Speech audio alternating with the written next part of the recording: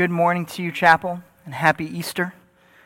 It is a great pleasure to get to celebrate alongside of you all today as we remember the resurrection of our Lord and Savior Jesus Christ. As we celebrate that resurrection today, we will find ourselves in another account of the resurrection, in the Gospel of John, as we read of Jesus' appearance specifically to his disciple Thomas. As we begin our time together then, let us read from our text. That is John 20, beginning in verse 24 and reading through 31. If you are able, I encourage you to stand at home out of the reverence of the Word of God.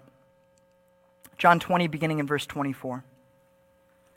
But Thomas, one of the 12, called Didymus, was not with them when Jesus came. So the other disciples were saying to him, "We have seen the Lord." But he said to them, "Unless I see in his hands the imprint of the nails, and put my finger into the place of the nails, and put my hand into his side, I will not believe." After 8 days, his disciples were again inside, and Thomas with them. Jesus came, the doors having been shut, and stood in their midst, and said, "Peace be with you." Then he said to Thomas, "Reach here with your finger and see my hands. Reach here with your hand and put it into my side, and do not be unbelieving but believing." Thomas answered and said to him, "My Lord and my God." Jesus said to him, "Because you have seen me, have you believed?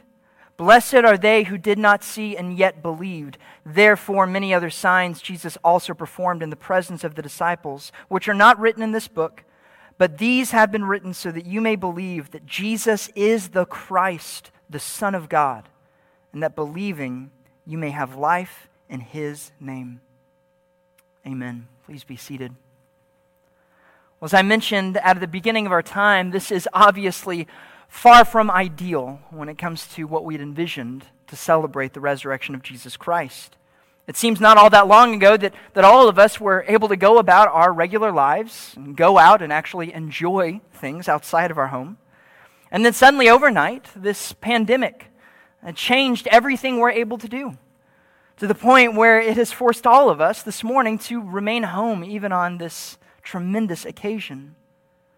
In response to this scary crisis our nation has faced, our nation, and many of us included, have sought to try to find comfort, try to find normalcy, and finding those figures of authority, those experts that are able to offer clear understanding, clear words of instruction, and ideally, those authority figures that are able to assure us that things will get better soon.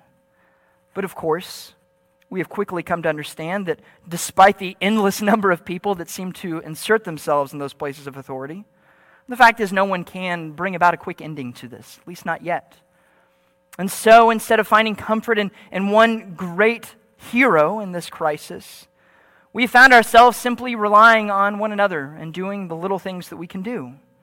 And so we get up every day and we do those things that we can do, and we stay home as much as we can, and we make those sacrifices that we're able to, and we do so all the while hoping that eventually, as a result of us just doing those little things, and as the result of the work of the many men and women who are serving, we hope that eventually this crisis will be past. It is a scary time, but of course, I think most of us still trust and hope that it will be over in a relatively near future. That is our prayer. As we come to our text this morning, though, we are reminded that as grim of a situation as we face now, it is far from the level of hopelessness that was on display on that original Good Friday. As dark as these days are, they are by no means any darker or any near as dark as the days that the disciples faced following the crucifixion of their Savior. As we look at our story today, specifically through the eyes of Thomas, we experience that grief. We experience his doubt, and we see that which suddenly brought a miraculous change. We see Thomas confronted with truly the one authority figure that really could change everything, the one figure that could bring life, that could bring hope, that could bring peace. And as we examine that authority and see the glorious response of Thomas as he professes faith in that Savior, we are going to remind of the fact that as believers, we do have a living hope that can never be touched. regardless of whatever pandemics might strike, we have a hope that is unchanging. And so my hope as we consider this text this morning is that we might be reminded of that hope. But of course, we can only appreciate the hope if first we stare the hopelessness of Good Friday in the face. And then and only then can we appreciate the joy of the authority of Christ and the gift that that authority brings to us. With that being said, let me open us up in a word of prayer, and we'll start digging into this glorious sequence of events. Our Father in heaven, as we come to you today, we come ready to celebrate the most glorious event in the history of creation, the resurrection of your Son, Jesus Christ. And truly there's nothing more joyful than that historical event. But of course, God, as we come to celebrate it today, we come in the midst of a very trying time in our nation and throughout our world. We are living in the midst of a crisis that has certainly caused many individuals to question whether or not there is joy in this life. It has caused many people to question their future as we find ourselves in the midst of great levels of uncertainty, God. God, I know there are many people throughout our country and throughout our world that have already lost loved ones to the coronavirus. Many individuals within our body and throughout our nation that have lost jobs, that have lost precious, needed income.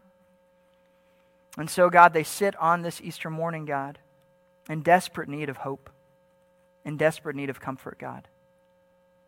Our prayer this morning is that as we consider the text before us, we might be reminded of the fact that there is hope even in these dark times, God. There is joy even in these seemingly joyless hours. But it is only to be found in our one perfect authority, Jesus Christ. Cause us to read the story this morning, God, with new eyes.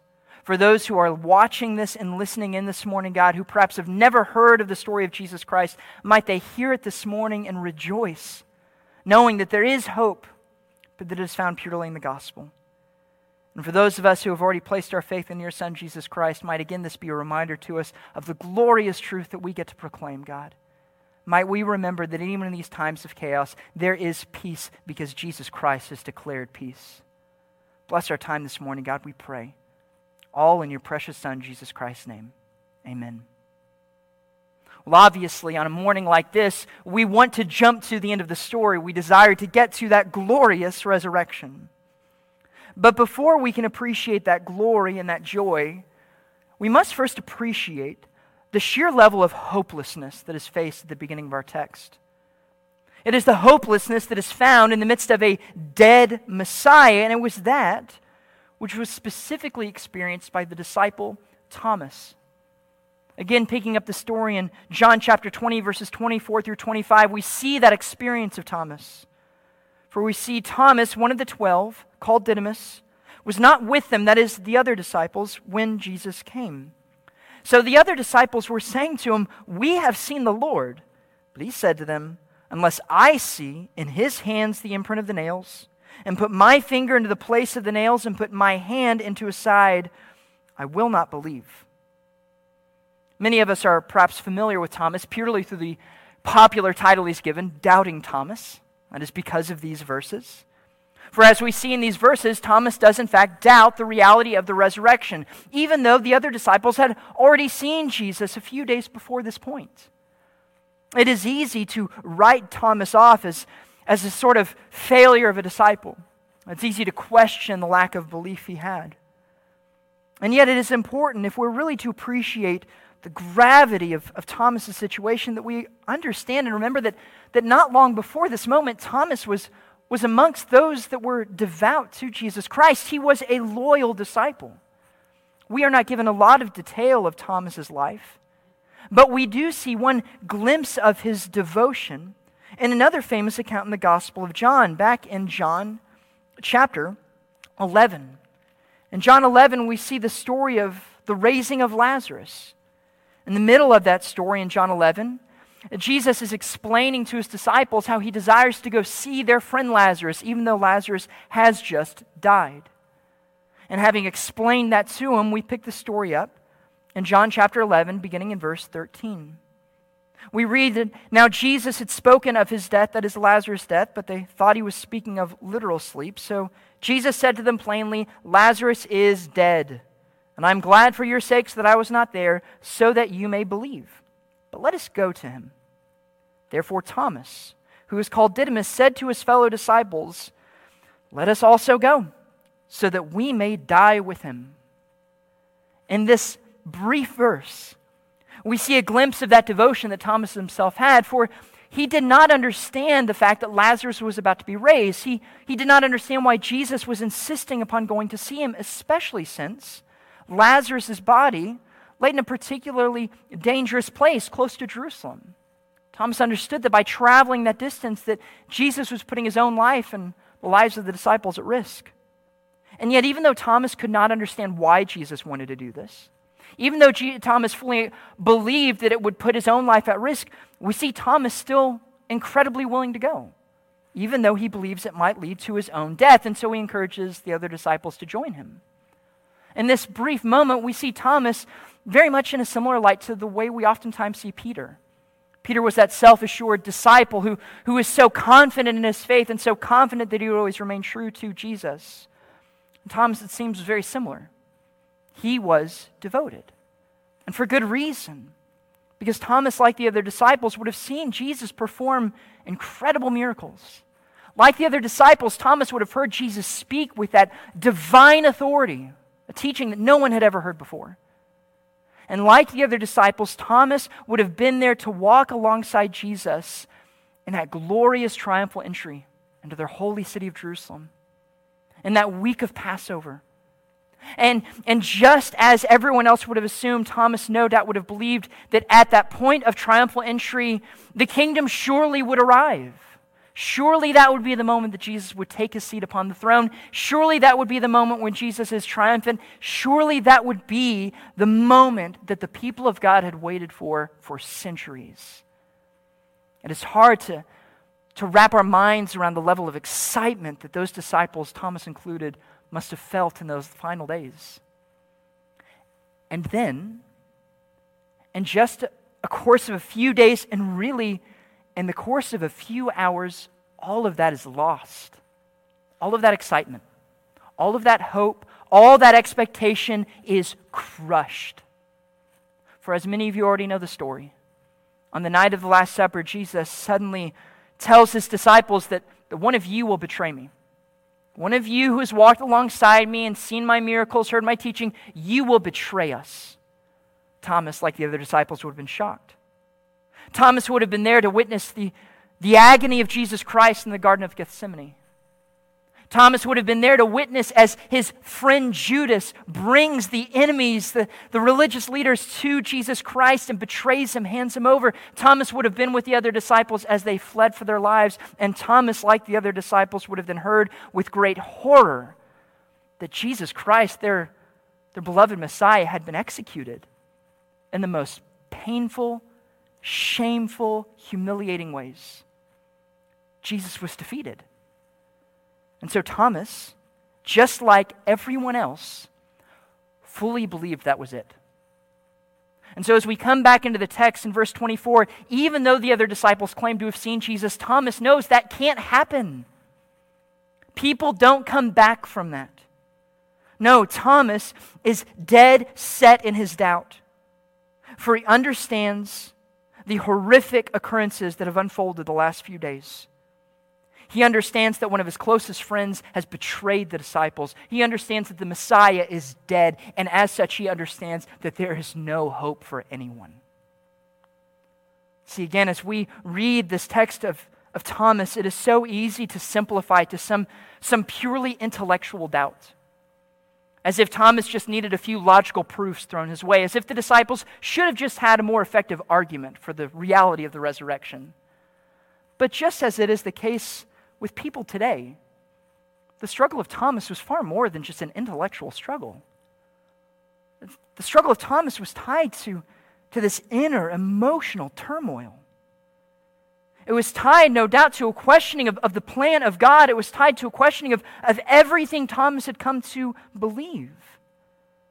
For while Thomas could not have perhaps put it in the same words of Paul, he would have understood exactly what Paul argues in 1 Corinthians chapter 15. For in 1 Corinthians chapter 15, verses 16 through 19, Paul says this regarding those who reject the resurrection of Jesus. Paul says, if the dead are not raised, not even Christ has been raised. And if Christ has not been raised, your faith is worthless. You are still in your sins. Then those also who have fallen asleep in Christ have perished. If we have hoped in Christ in this life only, we are of all men most to be pitied. Thomas doubts. Thomas is struggling for good reason. For Thomas knows that if Jesus is dead, well, then that means the Messiah has lost. If the Messiah is lost, then that means that promised restoration between the people of God and God is gone. And if all hopes for restoration is gone, well, then that means that all we have is this life. And that is a sad, pathetic life to lead. For Thomas, like the other disciples, had given up everything. And if they had done that for absolutely nothing, well, then what's the point? Thomas understood that a dead Messiah offers zero hope, zero encouragement. And quite frankly, as such, Thomas really represents all of humanity. For that is the grim reality that every single person faces today. That is to say, if Jesus wasn't who he said he was, if he simply taught a few good things and performed a few miracles but then died, well, then we are still hopeless and all we have is this life. And if all we have is this life, well, this recent pandemic has shown us how troubling that would be, doesn't it? For this pandemic has shown us how fragile this life is. For it has shown us, regardless of our financial success, regardless of how healthy we might be, regardless of what grand plans we have in our future, it can all be stripped away from us in the blink of an eye. Let's face it, it wasn't that long ago when this coronavirus was some mystery disease in some far-off province of China that none of us had ever really heard of before. And many of us no doubt said, well, that's their problem. It's a shame the Chinese are dealing with that, but, what are you going to do? Many of us scoffed at the people that spoke of the possible spread across the world. Many of us, myself included, continue to question whether or not this really was a danger, even when American figures began to warn us about it. And so then many of us were shocked to see how quickly it shut our nation down. Many of us, even this morning, now suffer loss of job as a result of it. We lost our financial comfort. Many of us understandably fear our own physical health. For we hear of the stories of the news of people succumbing to this disease. We see the numbers continue to go up and up and up of people who contract the disease, people who die from the disease. And while we hope for an end to come soon, we recognize we are completely out of control in this situation. There's nothing that can be done. We have been shown that which really every generation has known before us. That is the fact that life is fleeting. Life is fragile. And if all we have to hope for is that which we hold onto this life, well, it's all dust. It will be gone in the blink of an eye. And truly all hope is dead with it. That is the reality that Thomas faced. That is the hopelessness of all of us if Jesus is dead. And so Thomas, despite the encouragement of his friends, the disciples, despite the fact that they claimed to have seen Jesus, Thomas is determined to remain in his despair. For he cannot possibly imagine anything that could possibly bring an end to this doubt.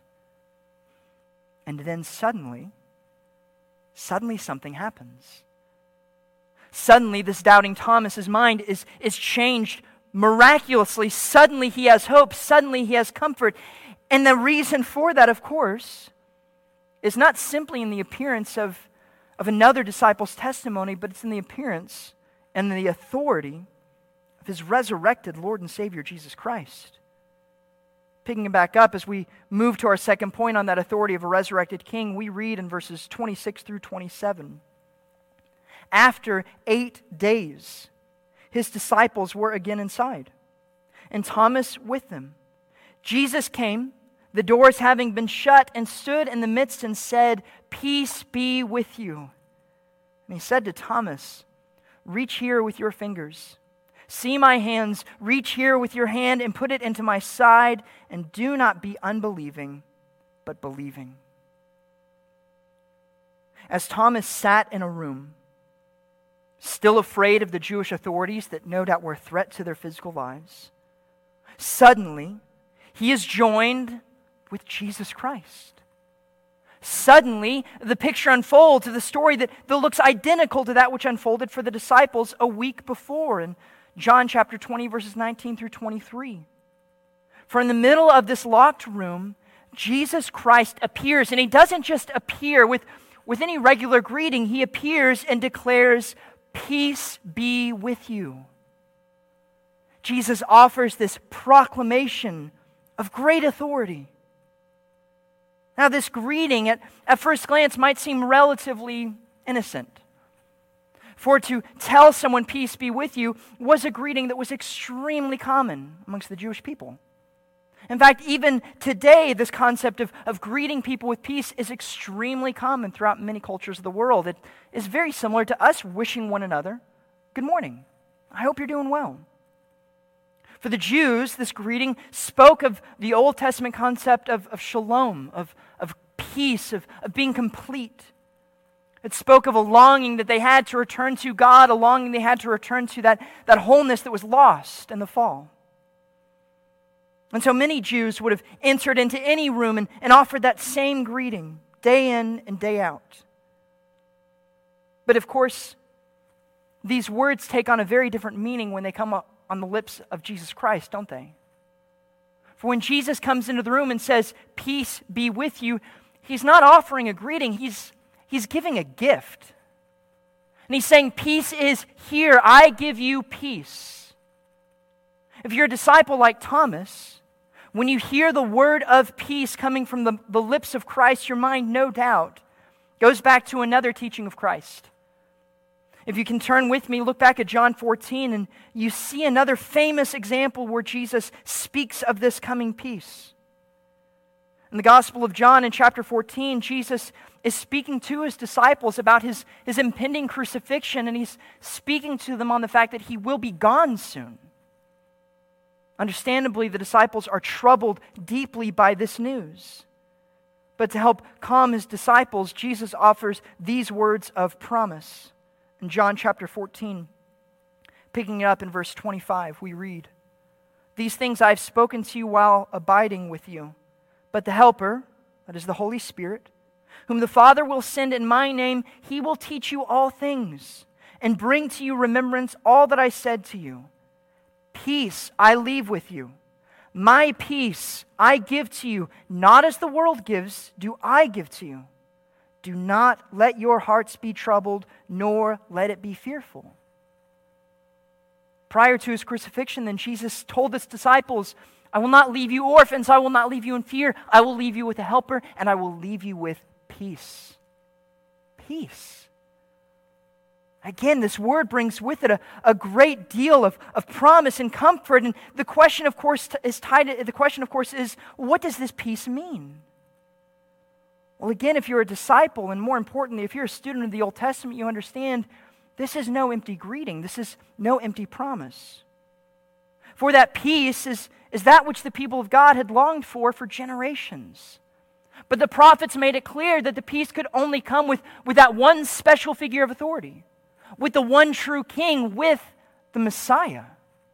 Many of you are familiar with the prophet Isaiah, and he himself spoke of the peace that the Messiah would bring. Perhaps most famously back in Isaiah chapter 9. In Isaiah chapter 9, beginning in verse 6, we read this prophecy.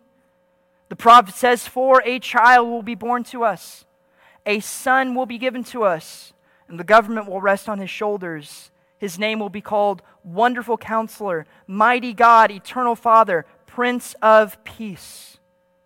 There will be no end to the increase of his government or of peace on the throne of David and over the kingdom, to establish it, to uphold it with justice and righteousness from then on and forevermore. The zeal of the Lord of hosts will accomplish this." The people of God for long had looked for peace, and they understood it could only come in the Messiah. They understood that everlasting peace could only come from Him, from His work, from His everlasting promise. And so it is no small detail then that when Jesus speaks to His disciples, He says, "It is this peace that I bring you. It is this peace that I will leave you."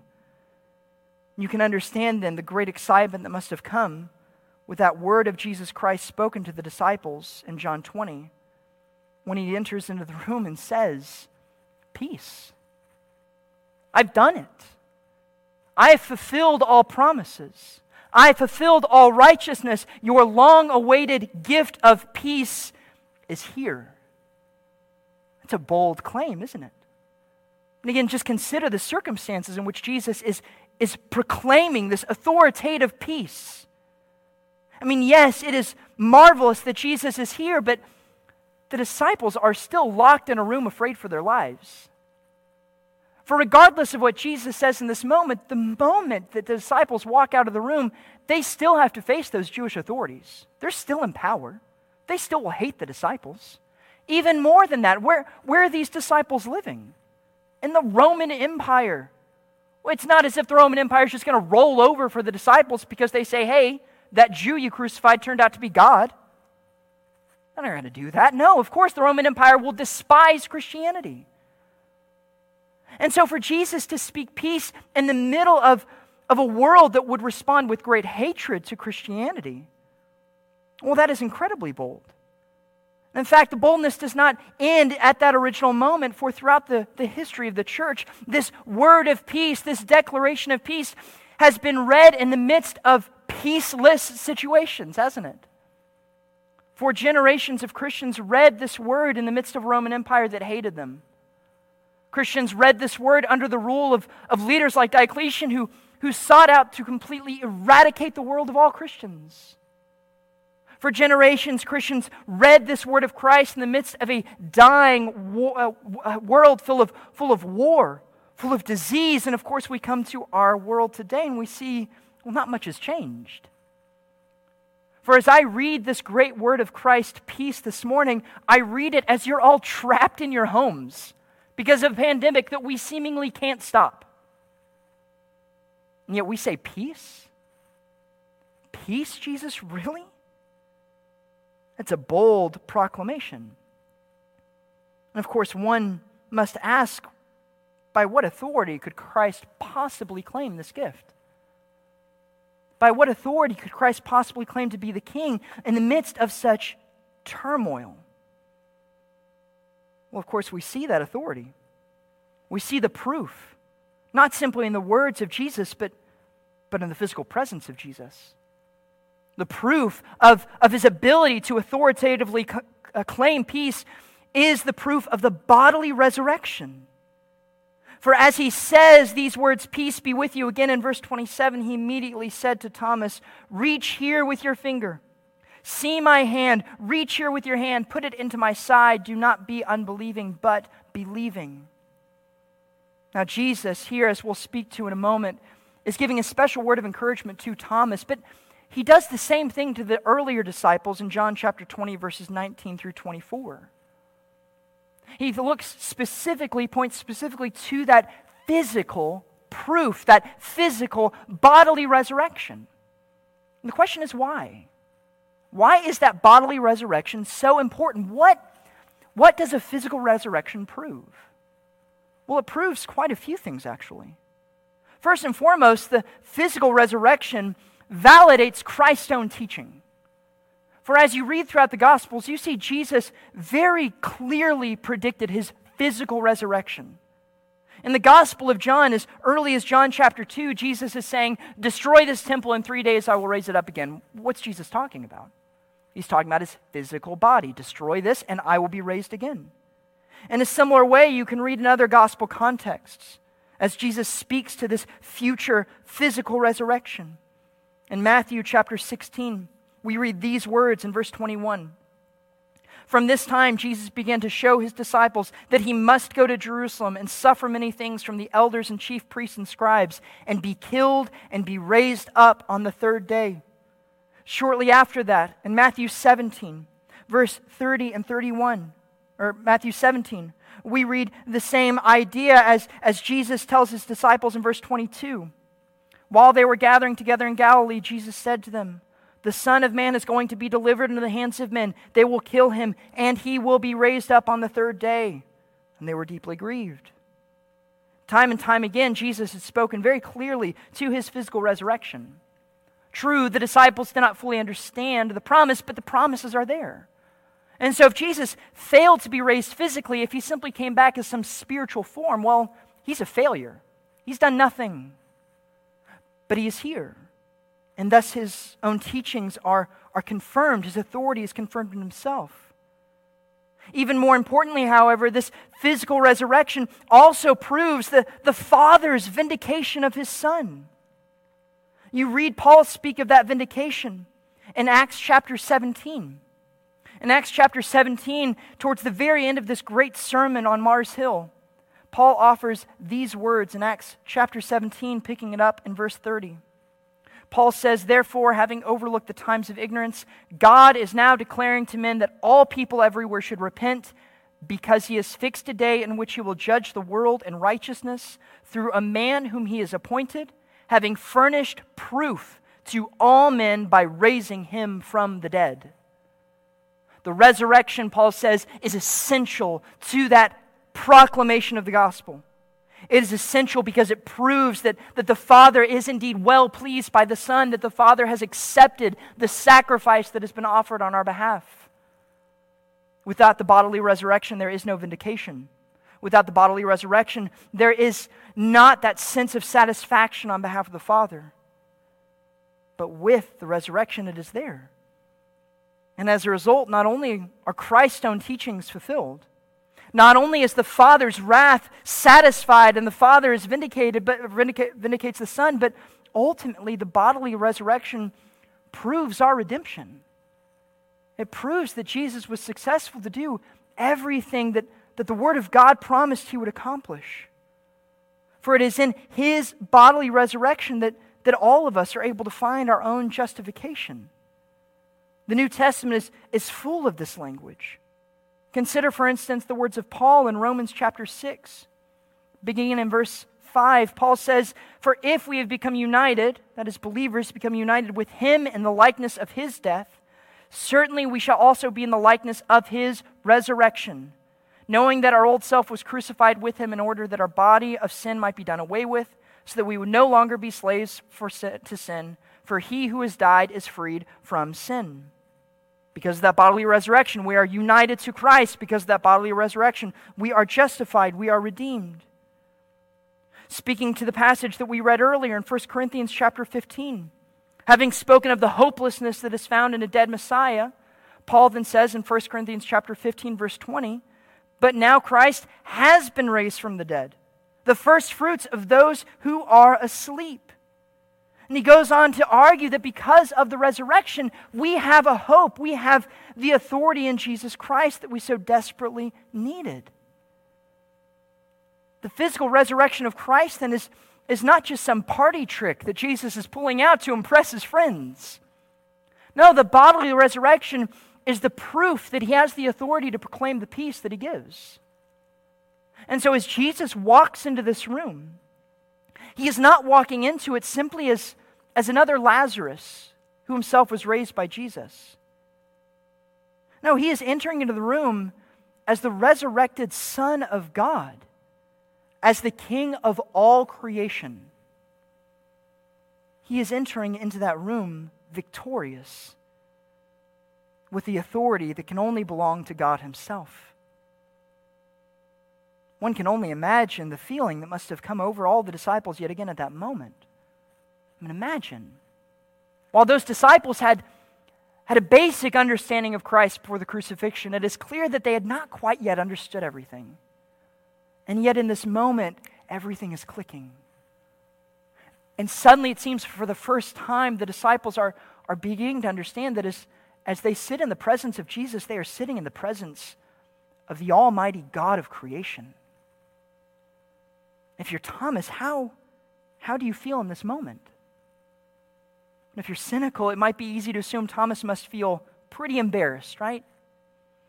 I mean, here you were in Thomas's shoes. Here you were doubting the witness of your friends, the disciples, just a moment ago. It is easy to assume you are probably very ashamed of yourself, for here is Jesus, the one who told you he would be risen from the dead, and yet he knows that you doubted. He knows you failed him. It would be easy to assume that Thomas sat there with shame, with disappointment, with great sorrow, fearful of what this almighty king that stood before him might do in response to the failure of his disciple. And yet, as we continue in the text, we see Thomas is not marked by shame. Thomas is not terrified.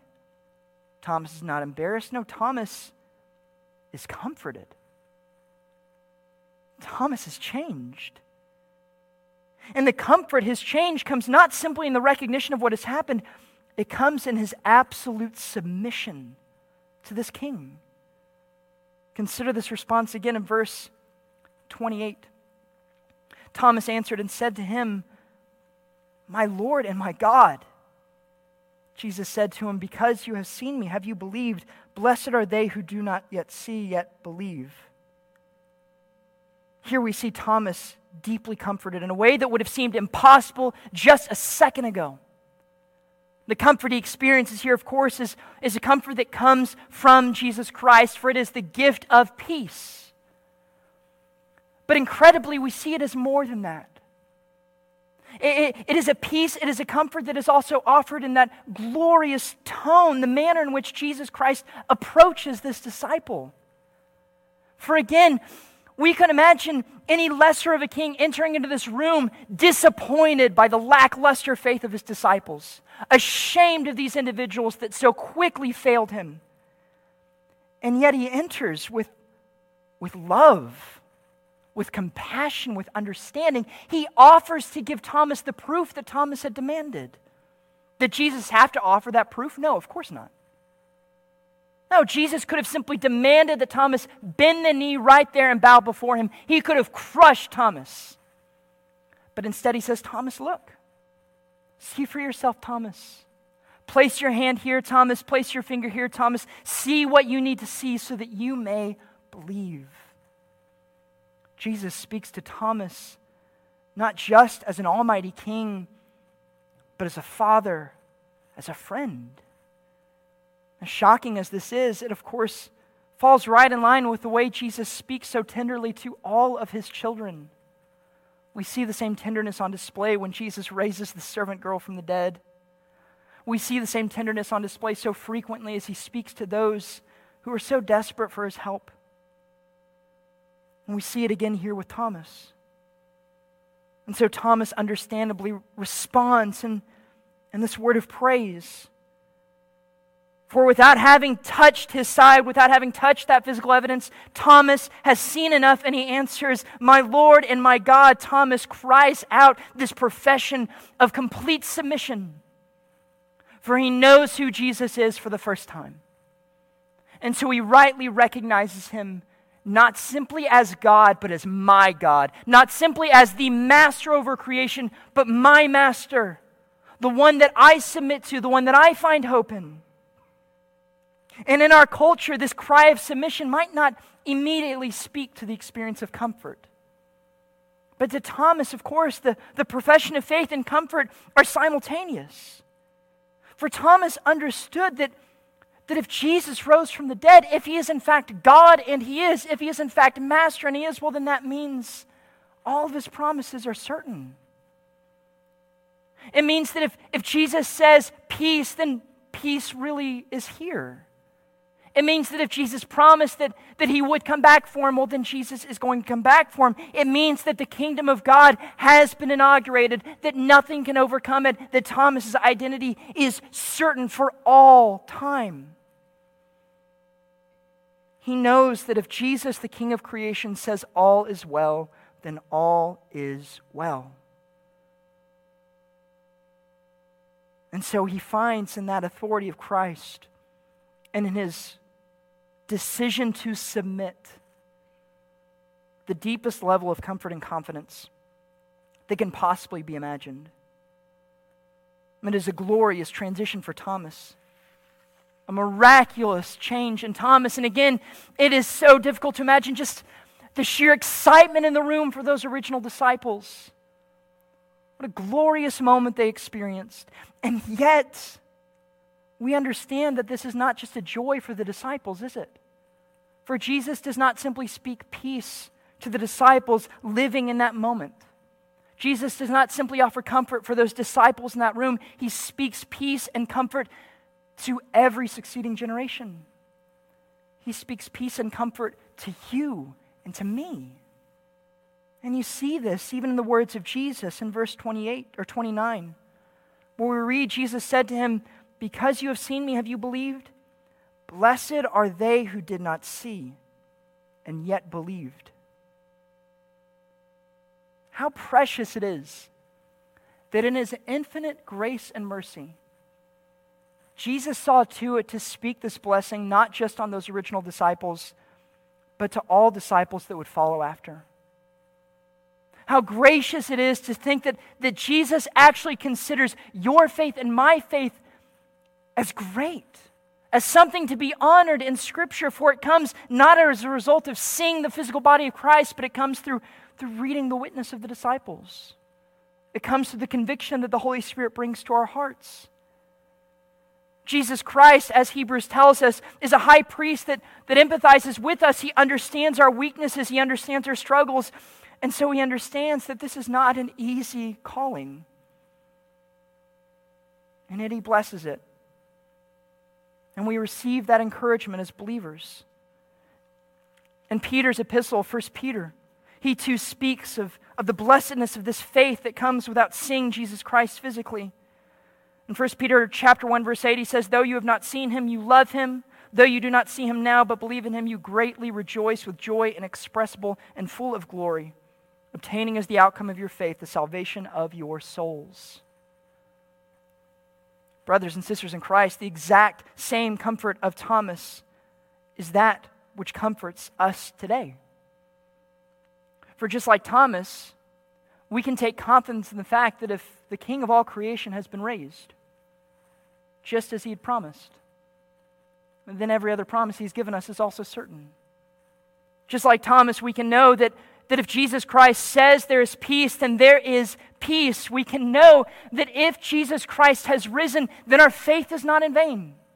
That nothing we do is in vain. It is all done to his glory. And so we can know, regardless of the circumstances that we face, that there is great joy and undying hope in the resurrection. And so that is why we celebrate on Easter. Even if we are trapped in our own homes, even if we are facing a global pandemic, we rejoice because Christ still sits enthroned in heaven. Because Christ still will return to save us. Because his glory cannot be overshadowed, it cannot be overcome. And so we celebrate it on Easter. We celebrate it every time we enjoy communion with each other. We celebrate it every time we witness a baptism, for that too is a picture of the death, burial, and resurrection of Christ. We celebrate his resurrection every time we join as a body of believers. We celebrate it every day because this resurrection defines our entire hope, our entire identity. But we celebrate it only and take comfort in it only when we have submitted to that lordship. It is a comfort only when we have made that decision. And so as we close this morning, as we consider what it is we have to celebrate today, I pray truly that this word of Jesus Christ might bring the comfort it is intended to bring. I pray that all of you who are watching and listening to this are experiencing that peace of Christ even in the midst of that great turmoil that surrounds us.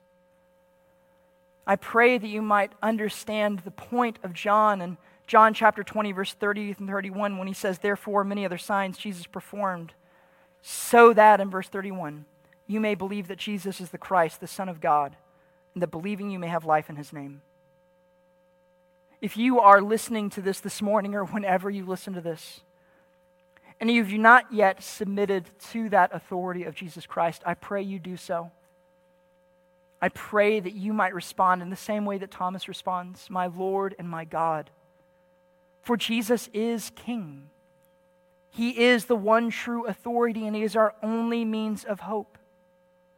And so I pray that you do it even at this moment, to see your sin, to see the grim reality that faces you, that causes your separation from the Father.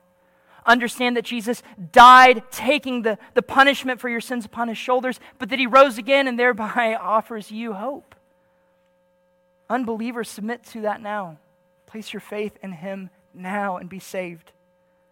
Brothers and sisters in Christ, regardless of our circumstances, and our circumstances are bleak at the moment, let us remember the authority of our King. Let us hear the comfort that our King offers us.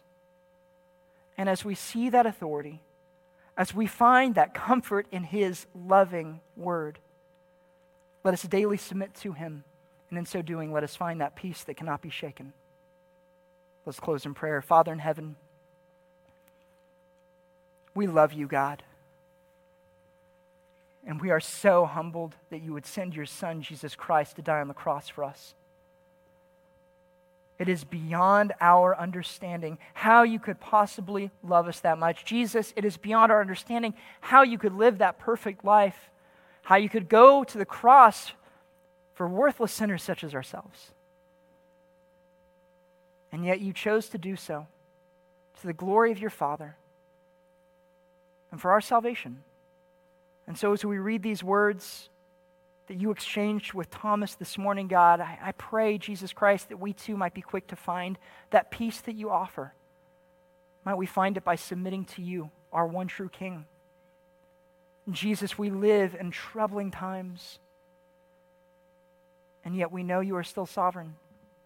Cause us to hope in that anew. For those brothers and sisters in Christ who are struggling with doubt this morning, God, might they find new confidence in your word and your promise, God. Might we find the comfort here, and might we seek to comfort others, God. And for those who do not yet know you, Lord, I pray that you use this pandemic to bring them to their knees so they can for the first time understand how hopeless and helpless they are without you, God. Save them from their sins even at this moment. We love you, God, and praise you in Jesus Christ's name. Amen.